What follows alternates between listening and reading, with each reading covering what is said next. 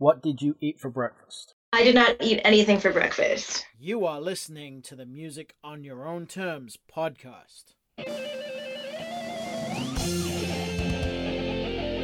Business, interviews,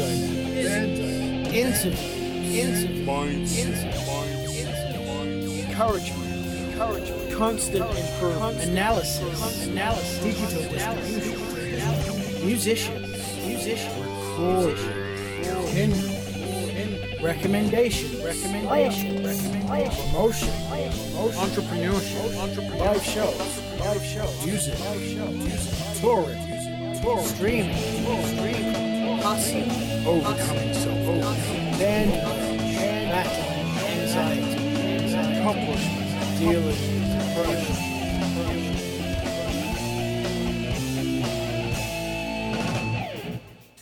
This episode is sponsored by the Skinny Armadillo Print Company, located in Fort Worth, Texas. You may remember I talked to Justin back in episode 5 about the merch industry and his passion for music and working with bands and artists. Do you need help with your merch? Skinny Armadillo specializes in quality apparel decoration, including screen printing, embroidery, design, digital on-demand printing, web stores, fulfillment, and more. Contact Skinny Armadillo now to find out how you can grow your merch sales, discover the current printing technologies, or to get a quote. Call 817-546-1430 or visit theskinnyarmadillo.com. That's 817-546-1430 or visit theskinnyarmadillo.com. I have some great news for listeners of the podcast. If you're a band or an artist that needs some merch printed, or a business that needs promotional apparel or other items, in the month of January 2020, call Skinny Armadillo and mention the Music on Your Own Terms podcast and get 10% off your first order.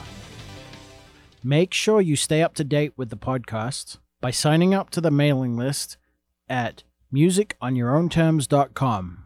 There you will find show notes to every episode and links to other resources.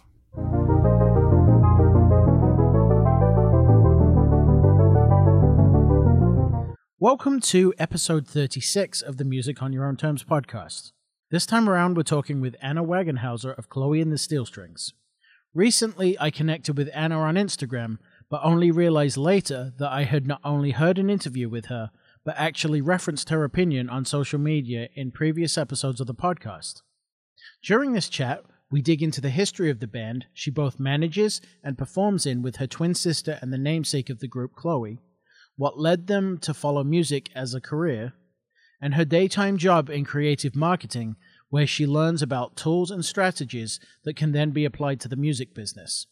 We talk about the group's dynamic, including living in the same house, crowdfunding to buy a touring van, and also the importance of philanthropy and community awareness.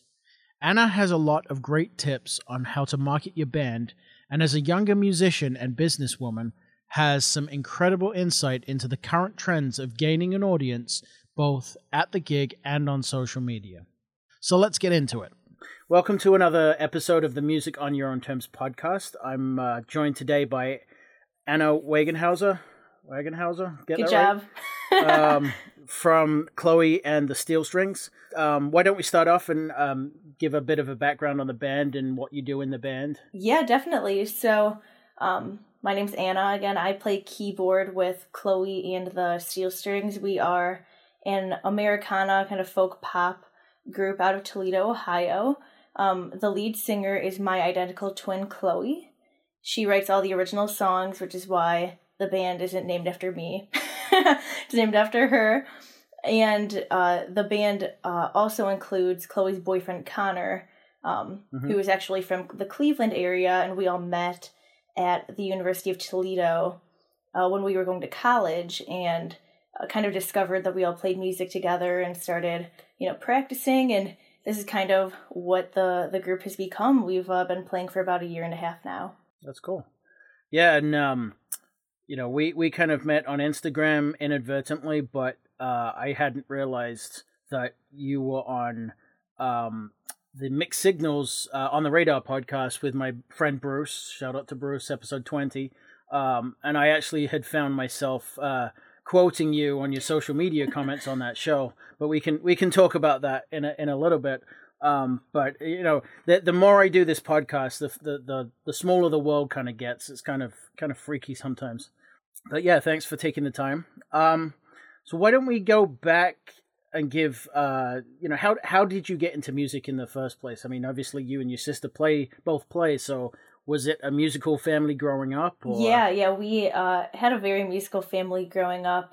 From a young age, Chloe and I were, you know, singing and playing piano. For me, we both started playing piano. My dad actually was a dentist and then became an opera singer when I was probably in like 5th grade. Huh. So, you know, we kind of are a family that, you know, you kind of have like your professional job and then you kind of have your artistic job. So it's kind of funny that I've actually sort of followed a similar path there. But yeah, Chloe and I, we played music together as a duo all through school, up through college even. And then Connor had played in a band in Cleveland in high school. And so when he came to Toledo, he was looking for a musical outlet. So excellent. And so if I remember correctly, on your own episode of that podcast, Mixed Signals, you were studying economics, and your sister was studying medical. Yes. She was in medical school. So she was studying biology and a minor in chemistry. Okay. Which sounds terrible to me personally. And she had gotten into medical school and decided to decline it. Okay. In order to be a musician. Awesome. But you did graduate? And yes, so she and I both have graduated. Okay. Yes, in May 2019. Nice, congratulations. Thank you so much. You're welcome. So you're actually now working for a business growth agency. I read the spin called Coact. Yes. So I work at Coact. Okay, so what does that do? Yeah, so Coact is a sales and marketing company. We have like a business growth campaign. So imagine if you have a sales team and a marketing team, they kind of come together in order to grow business for, you know, many different clients. So we kind of become an extension of that team. So kind of fun that I still get to be creative even in my day job. Right, but I would imagine you manage the band, so I imagine that kind of goes hand in hand, and you're constantly seeing new ways of you know, marketing a business, and then maybe you can turn that into marketing for the band.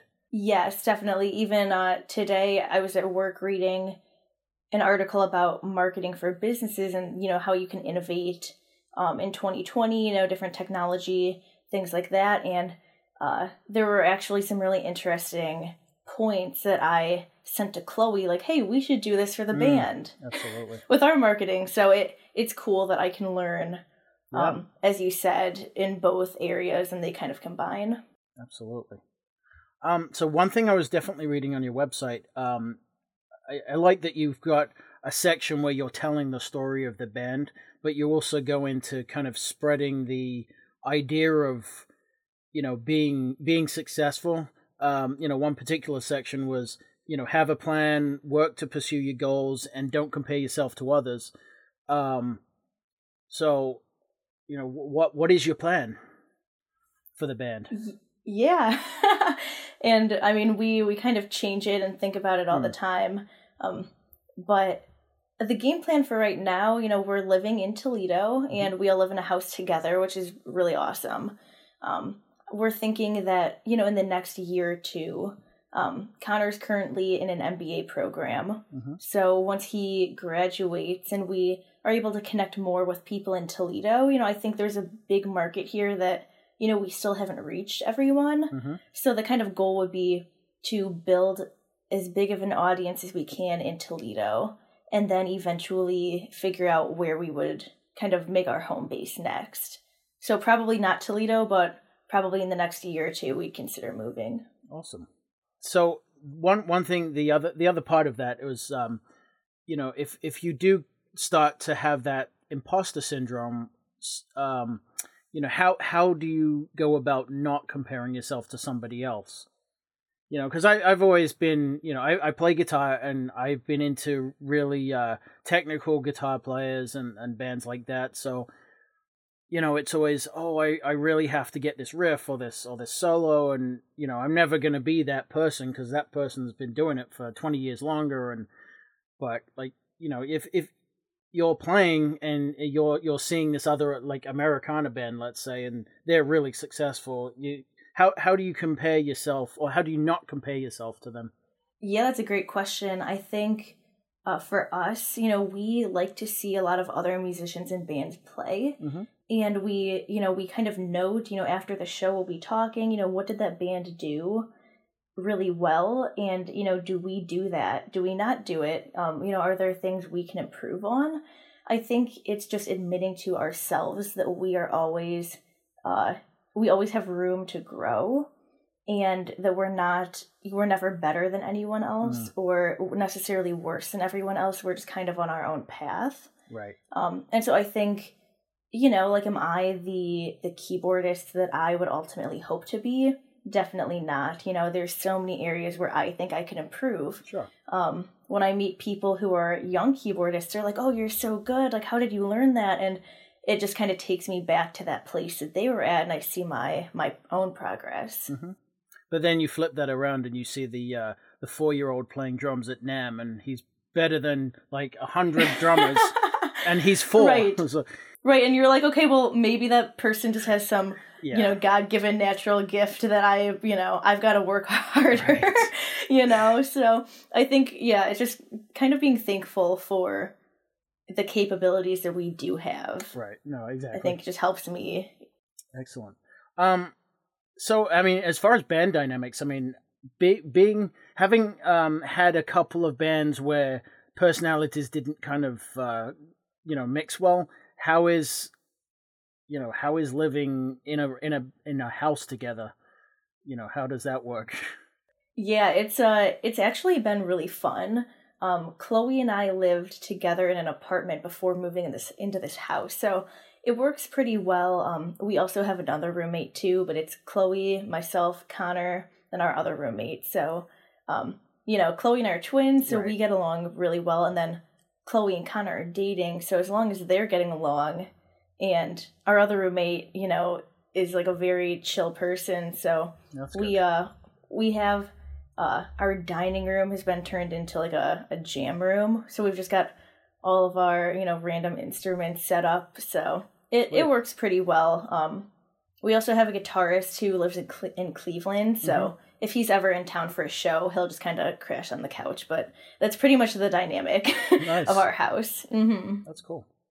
The other thing I saw you do is a lot of philanthropy, both as the band and in your day job.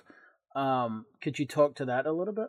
Yeah, definitely. There's a huge number of nonprofit organizations in the Toledo area, and a lot of them have fundraising events or events to bring awareness to their cause. And we love playing and supporting those organizations. We actually last weekend, it was a Friday and a Saturday, we played 2 charity shows, and then in the evening we played our normal paid shows. Nice. So, it's it's a lot of work, hauling gear back and forth and being there for the charity events, but it's really rewarding. And in terms of not being paid, you get you get more community awareness, and you're able to meet so many people. And even, the organizations we've played music for, we've ended up volunteering with just in our own time. Nice. So it's been really rewarding. Yeah, that's excellent. I mean, do you follow Gary Vaynerchuk at all? I do. Yeah. So his whole thing is, never give with the expectation of receiving, and obviously that kind of thing. I mean, you're inevitably gonna raise the level of the band awareness within the community, by default, just because you're doing it. But that obviously, it sounds like you're doing it, because you want to do it, which is really good. And then as far as the other thing I did read was that you have a Free Spirit Music Management like company. Is that your own music managed that you're doing other bands with? Yes, yes. So that really right now is not too active just because I'm trying to balance the actual working Sure. full-time piece. But when I was still in college, and it's something that I hope to pick back up once I can kind of balance my life. But it's the idea that there are a lot of independent musicians who maybe don't have a network of freelancers or people. You know, we have friends who are photographers or graphic designers who can help us with our, brand image and marketing. Sure. And, maybe if you live in kind of a remote area or you just don't know people who are creative in those ways, you don't really have many resources as an independent musician to be able to build your brand. And so we've created a team of, they're actually a lot of just my friends who are very talented, who will work on different marketing projects like as needed for different independent artists in the community. So kind of a cool way to bring sort of that marketing team that say like a label would have. Right. But they would, instead of the label taking a ton of money from the artist's contract to do work that maybe the artist doesn't need, it would just be project by project based. So you would only pay for the projects you needed. That's great. And do you have, sounding like you started it in college, did that take a lot of the talent inside of the college network? And so, maybe it's a good chance for bands to get what they need artistically, for marketing, but also a chance for the actual, designers or photographers to get like some work, so they've got something for their portfolio, and it's a really good stepping point. Yes, definitely. So, you're spot on. I have a lot of friends who, want to work in the music industry on the business side, but it's very competitive. And, living in, Toledo, Ohio, there really isn't any opportunity here for companies to kind of be coming in, for jobs in the music industry. So it's kind of a cool way to be like, hey, well, I do have experience working with a band, whether or not it's with some like huge record label doesn't really matter. Right. It's just kind of getting your foot in the door is kind of the first step. Yeah, I mean, I actually think that this kind of thought's been buzzing around my mind a little bit anyway, but I think with the downfall of the traditional recording industry and record labels, I think these kind of satellite management companies and little pockets of groups of people like this are going to be more commonplace because they won't have the infrastructure to have a big marketing machine anymore. I think experts in the field they can be the on a contract basis, and I think that'll work really well. Right, I totally agree. And part of it too is that in this day and age, as you don't need to have, a team of, necessarily professionals at a label. There's so much information online, and there are just way more ways to network with people that you would have never met before. So, in terms of artists being able to keep more control over their own career and their own music, not having to necessarily sign contracts, but being able to still have support from a team. That ultimately is kind of the goal. So definitely something that I will be working toward in the future. Cool. So going to that, I mean, what do you find is the biggest tool right now for musicians that's good for networking? Is it Instagram, or is it just shows working out in that area? I mean, how do you find the most traction? I'd say we find the most traction through playing live. I think for us, with the genre we have, we're very lucky in that way that our music fits in many different live music settings. We can play a bar, we can play a restaurant, we can play an original music venue, which obviously the goal is for us to be a 100% original music band. Mm-hmm. Right now we're kind of switching between the bar and restaurant circuit of playing covers too, just in order to, supplement Chloe's income because she is a full-time musician. Sure. But, we play weddings and different events. So kind of the combination of all of those things, it's been really fun to see how the network we've created has really expanded. Even in terms of friendships, I think most of the people that we kind of hang out with are people who we had no idea who they were until they came to a show. Nice. And they came up and introduced themselves, and now we're friends. So great. It's very cool. Yeah, I saw your cover of Black Hole Sun. That's probably my favorite song ever. That was really well done. Oh, cool! Thank you. That someone actually that would be cool to interview in the podcast is Aaron Hertzfeld. He was the lead singer. Yes. Okay. Mm-hmm. He's excellent in another Toledo area musician. He's got a really good voice.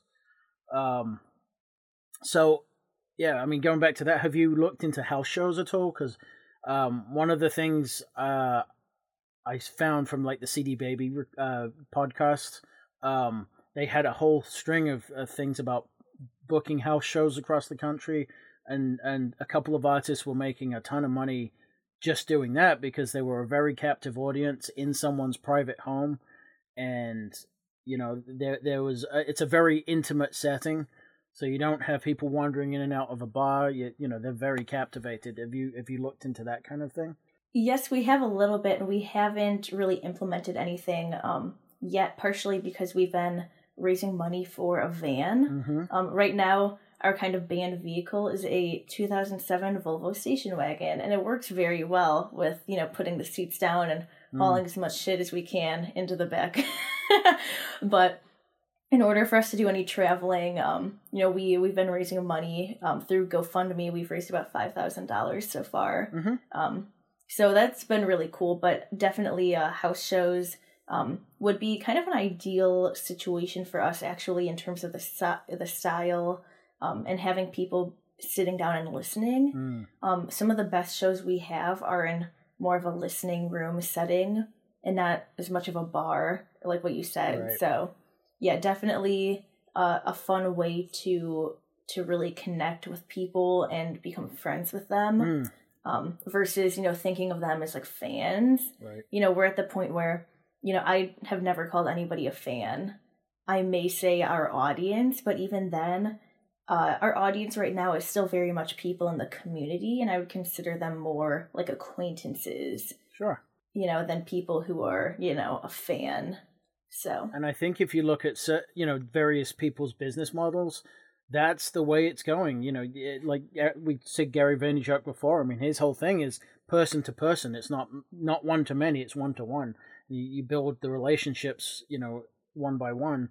But yeah, it's definitely something I feel that you need to hear all the nuances, and there's a lot of different different not volumes, but a lot of different accents that you can hear, whereas I'm into the music that just basically in your face, and it doesn't matter if people are talking, they can't hear each other anyway. CD Baby, going back to them, the funny you mentioned the GoFundMe, because I was actually in the podcast taping at the Austin conference just this summer, and the actual podcast was about the death of crowdfunding. So it's kind of interesting you're still able to do it. Especially, what was the one of the companies got in a lot of trouble because they weren't paying the artists. Which one it was slips my mind right now. Obviously it wasn't GoFundMe, but it was one of the other ones.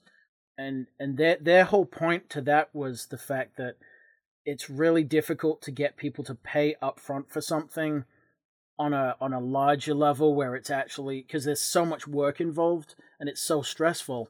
Whereas, the kind of going back to the 1,000 True Friends model, one to one, it kind of makes it a little more manageable sometimes. But I mean, how much work have you put into marketing that particular fund? Right. So we marketed it starting probably around this time last year. We actually because we're kind of thinking of staying in the area for another year or two, we really have kind of stopped marketing it currently.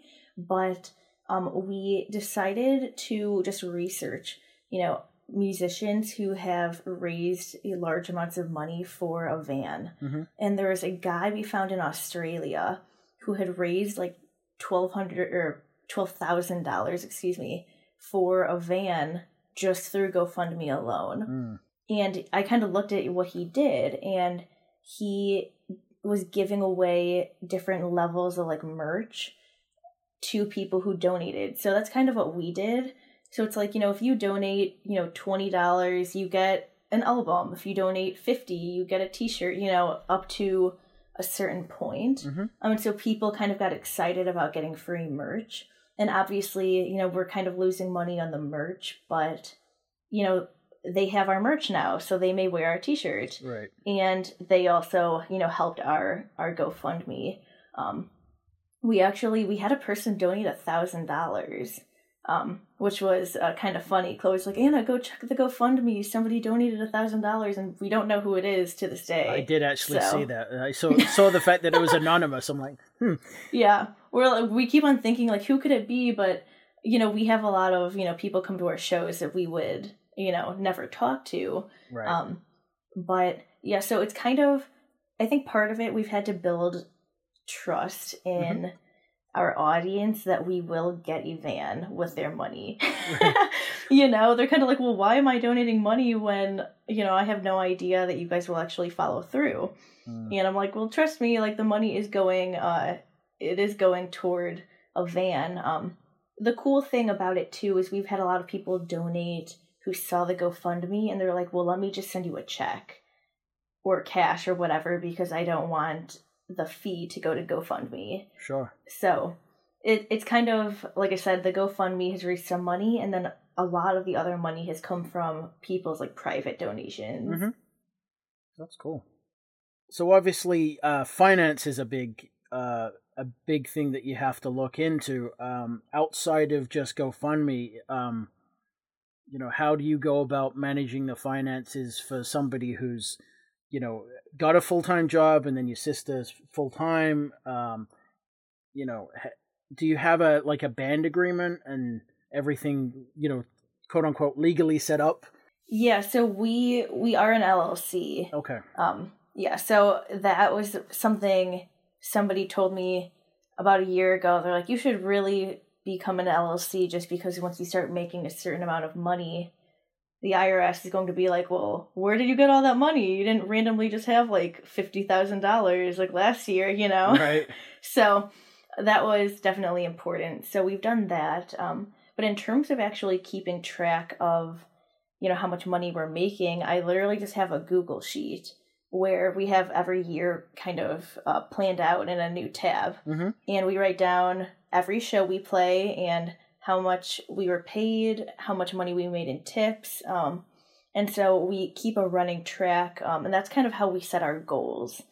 So like from last year to this year, we've doubled our revenue. Excellent. And the goal next year is to double that if possible, and maybe a little tricky unless we start selling like a ton of merch. But it's kind of cool for us to be able to see like, oh, we like, why are we making this much money, and how can we kind of expand on it? It is cool. Right now, Chloe from the band will make about as much money as I do at my full-time job.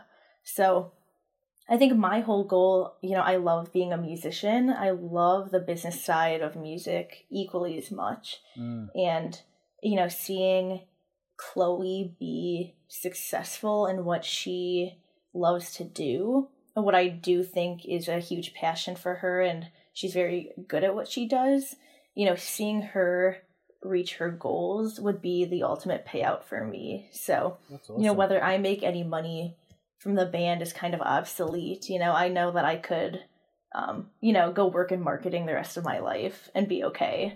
But I think it is sort of that broader vision of just seeing her really happy that I think, kind of motivates me if I don't really feel like doing band stuff today, Right. That's cool. I mean, you need to enjoy your process, and the art is really, if you want to do music for a living or at least get money for it and do it properly, you have to love doing the art, whether you're making, nothing or whether you're making a ton of money. That's kind of the whole point. So that's really cool. Right. I mean, there will be some shows. I mean, we'll play 180 shows in 2019. Wow. So we're playing a lot. But I mean, there will be shows where there's literally nobody.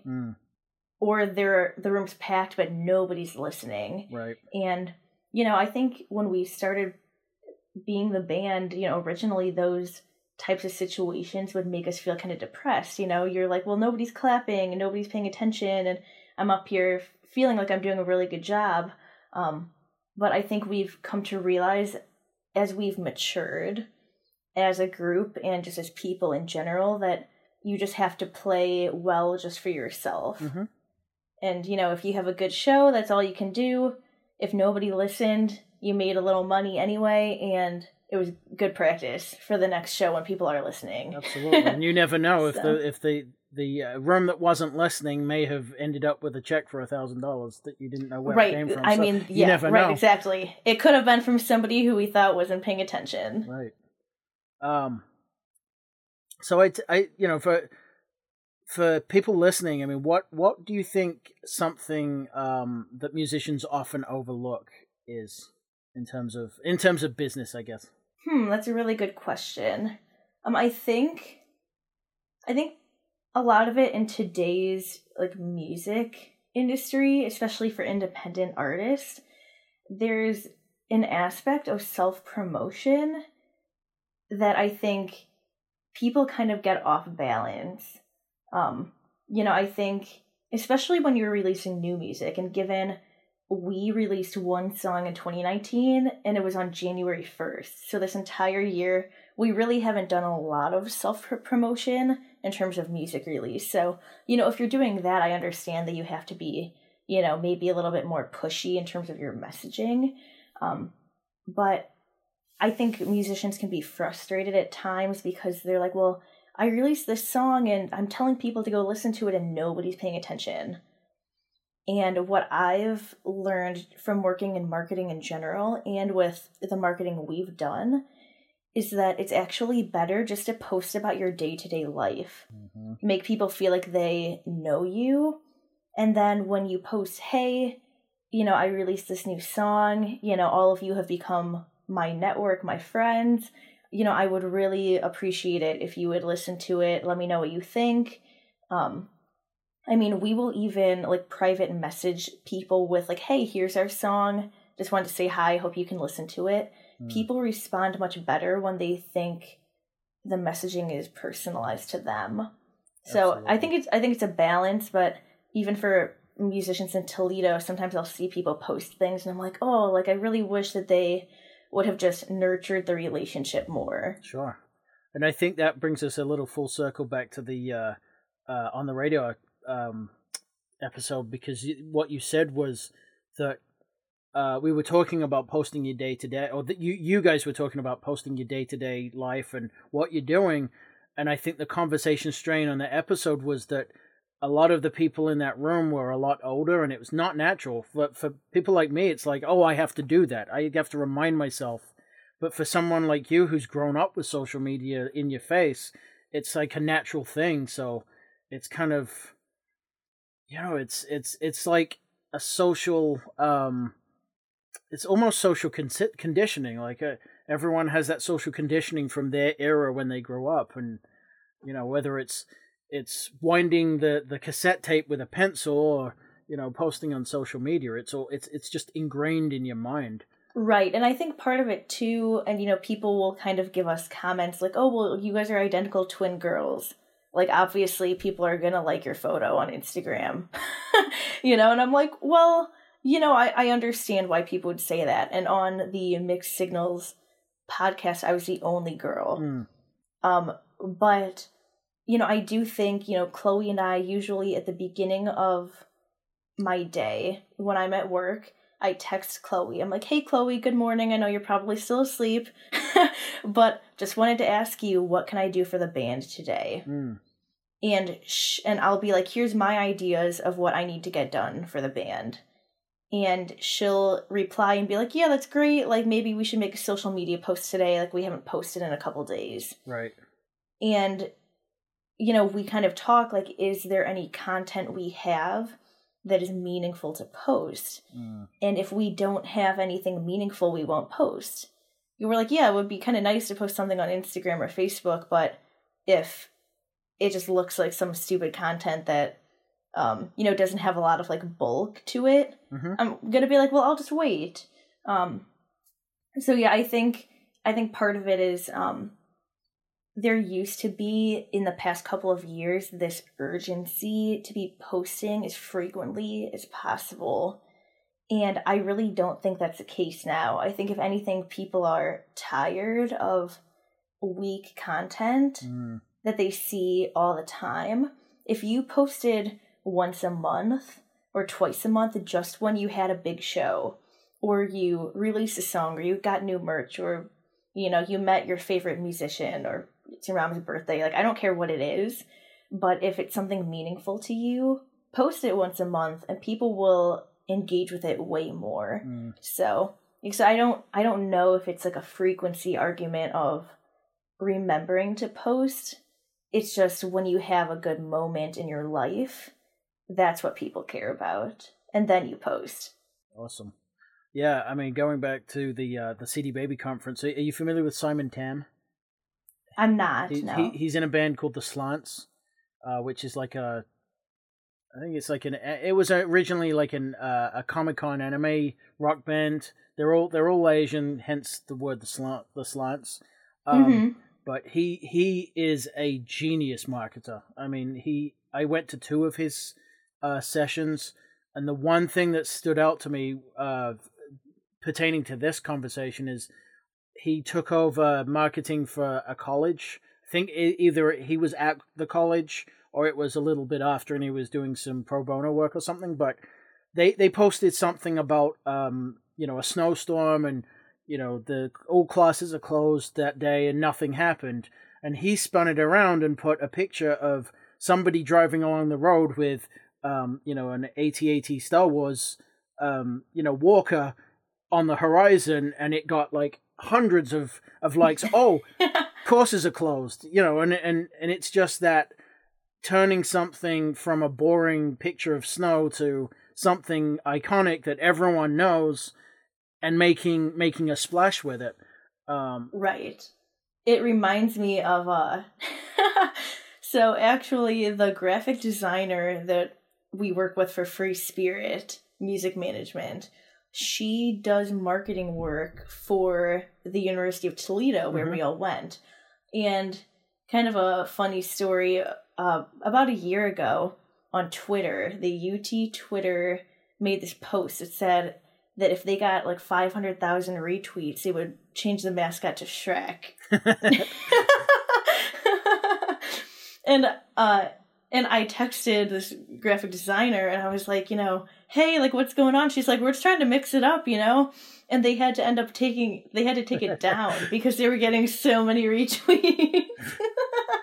That's funny. Yeah, so, but yeah, just kind of like, you know, posting content that you would not expect. Right. Exactly. That was his whole point. So do you mind bringing the conversation down a little bit? Just wanted to ask, what major negative experience have you overcome, and what did you learn from it? Yeah, definitely. In terms of like music, or just in general? In general, anything. I'd probably say, when I was a sophomore in college, my parents went through a pretty tough divorce. The time Chloe and I were living at our parents' house to save money. Okay. But just because of some difficult family situations, kind of safety purposes, we moved out in the course of a week. So it was kind of a sudden change, and I think it was the spring of 2017. We had just kind of formed the band, and we had all of these different things planned. I had a really busy schedule. I had taken on a couple different kind of leadership roles within different, hobbies that I had in college. And, I think it's hard to be successful just in your day-to-day life when you're dealing with something like emotional deep down. And I think, it was a time where for a couple months I had to kind of like shut out my emotions and just kind of like press forward, because if I didn't press forward, like everything was just going to like fall apart. And I had too much that I had like gotten myself into. Right. I had people relying on me to, be a good group partner, to help lead them in different things. I did undergrad research. I have a minor in piano performance. I was taking piano lessons. So, there are all these different, all these different activities I was in that I felt like I had to succeed in. And the funny thing about it is that it was like the worst couple of months of my life, but it was also the best because it changed my outlook on what I'm capable of doing as a person. And now that I've kind of healed from, some of the emotional things I was dealing with at that time, I've realized that I really have way more power as a person to, change my life than I thought I had. Right. Well, thank you for sharing that. Flipping it around, what major positive experience have you experienced that kind of encouraged you to pursue music or marketing? Yeah, definitely. I'd say a lot of our support, Chloe and me, our support for music came from us attending an all-girls high school. So we went to, it's called St. Ursula. It's a local all-girls like private high school, and we actually didn't think we were even going to attend because it's a little expensive, and we tried to work it out. We were able to go there, and they saw that Chloe and I, like to sing and, play music, and I played piano. Chloe was learning guitar at the time, and they kind of like picked us up as, you guys are going to do music for literally everything the school has. I mean, we were playing, it's a Catholic school, so, and we weren't raised Catholic, but they had us playing masses. They had us playing graduation ceremonies, like all these different events.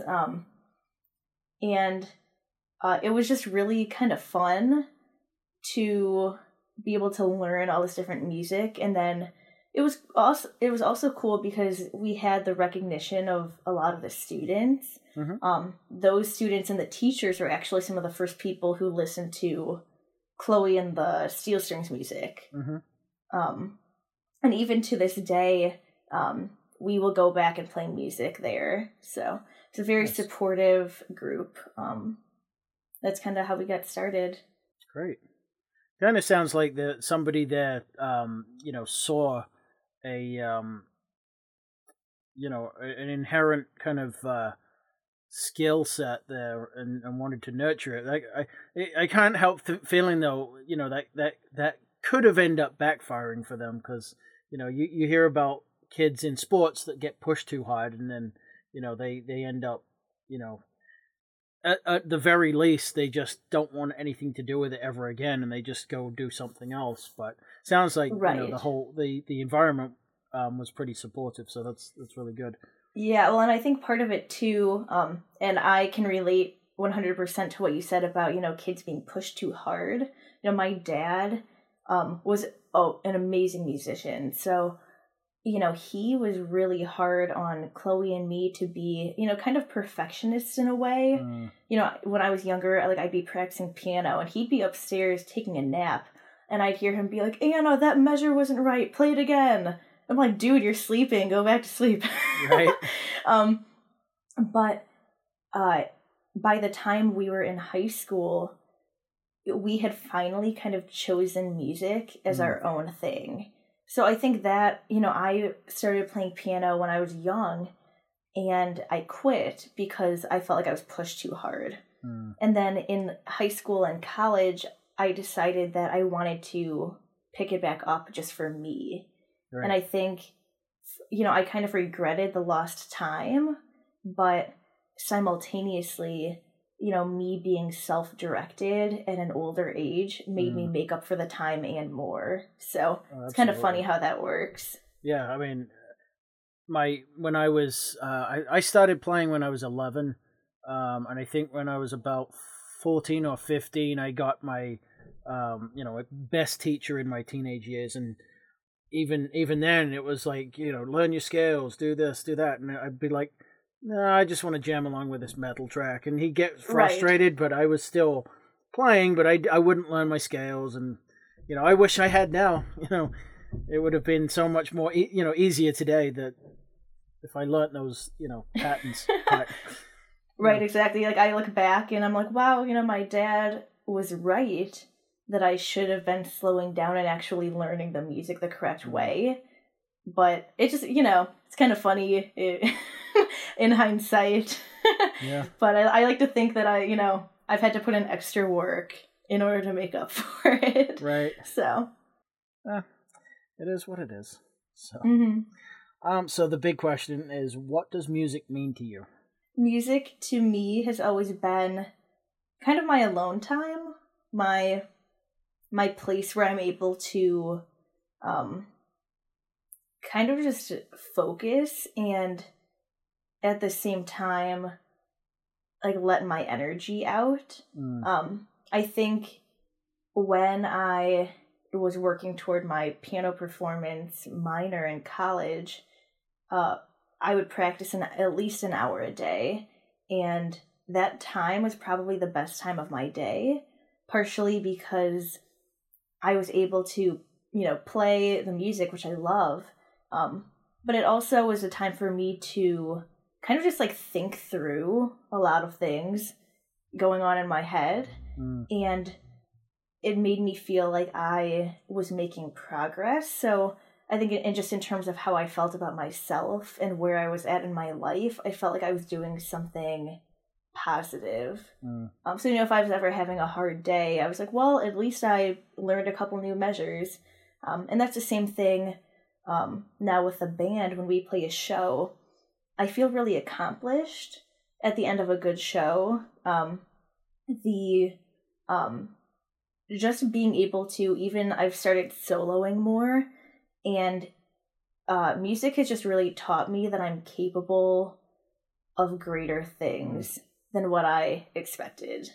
Cool.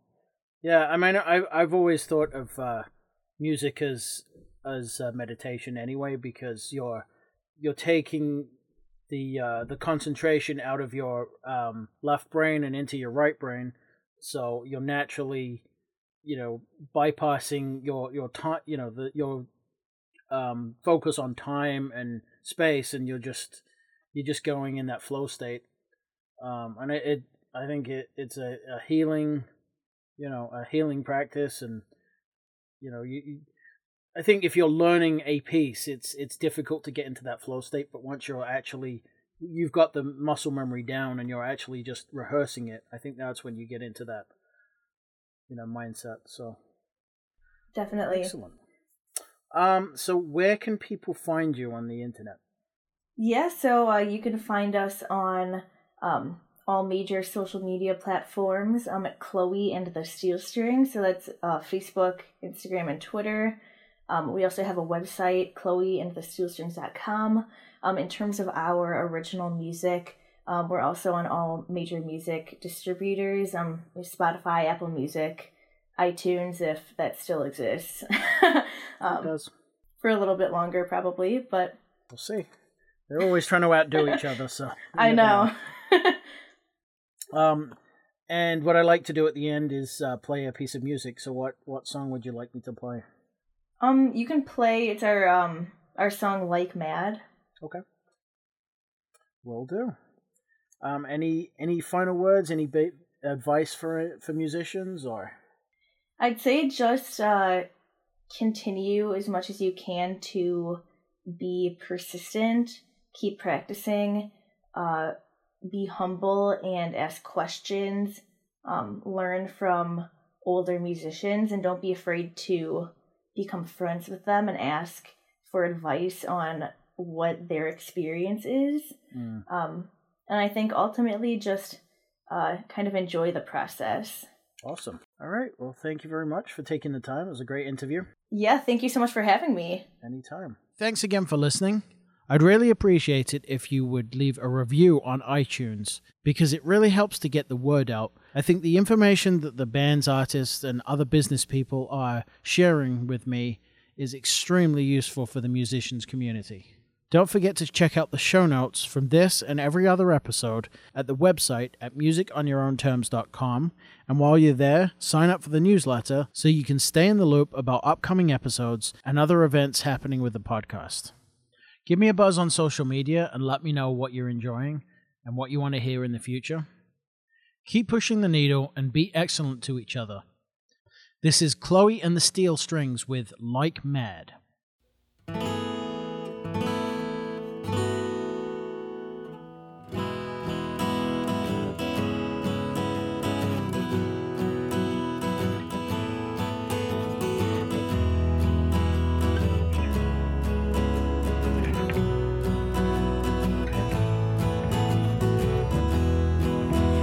Sure you've got the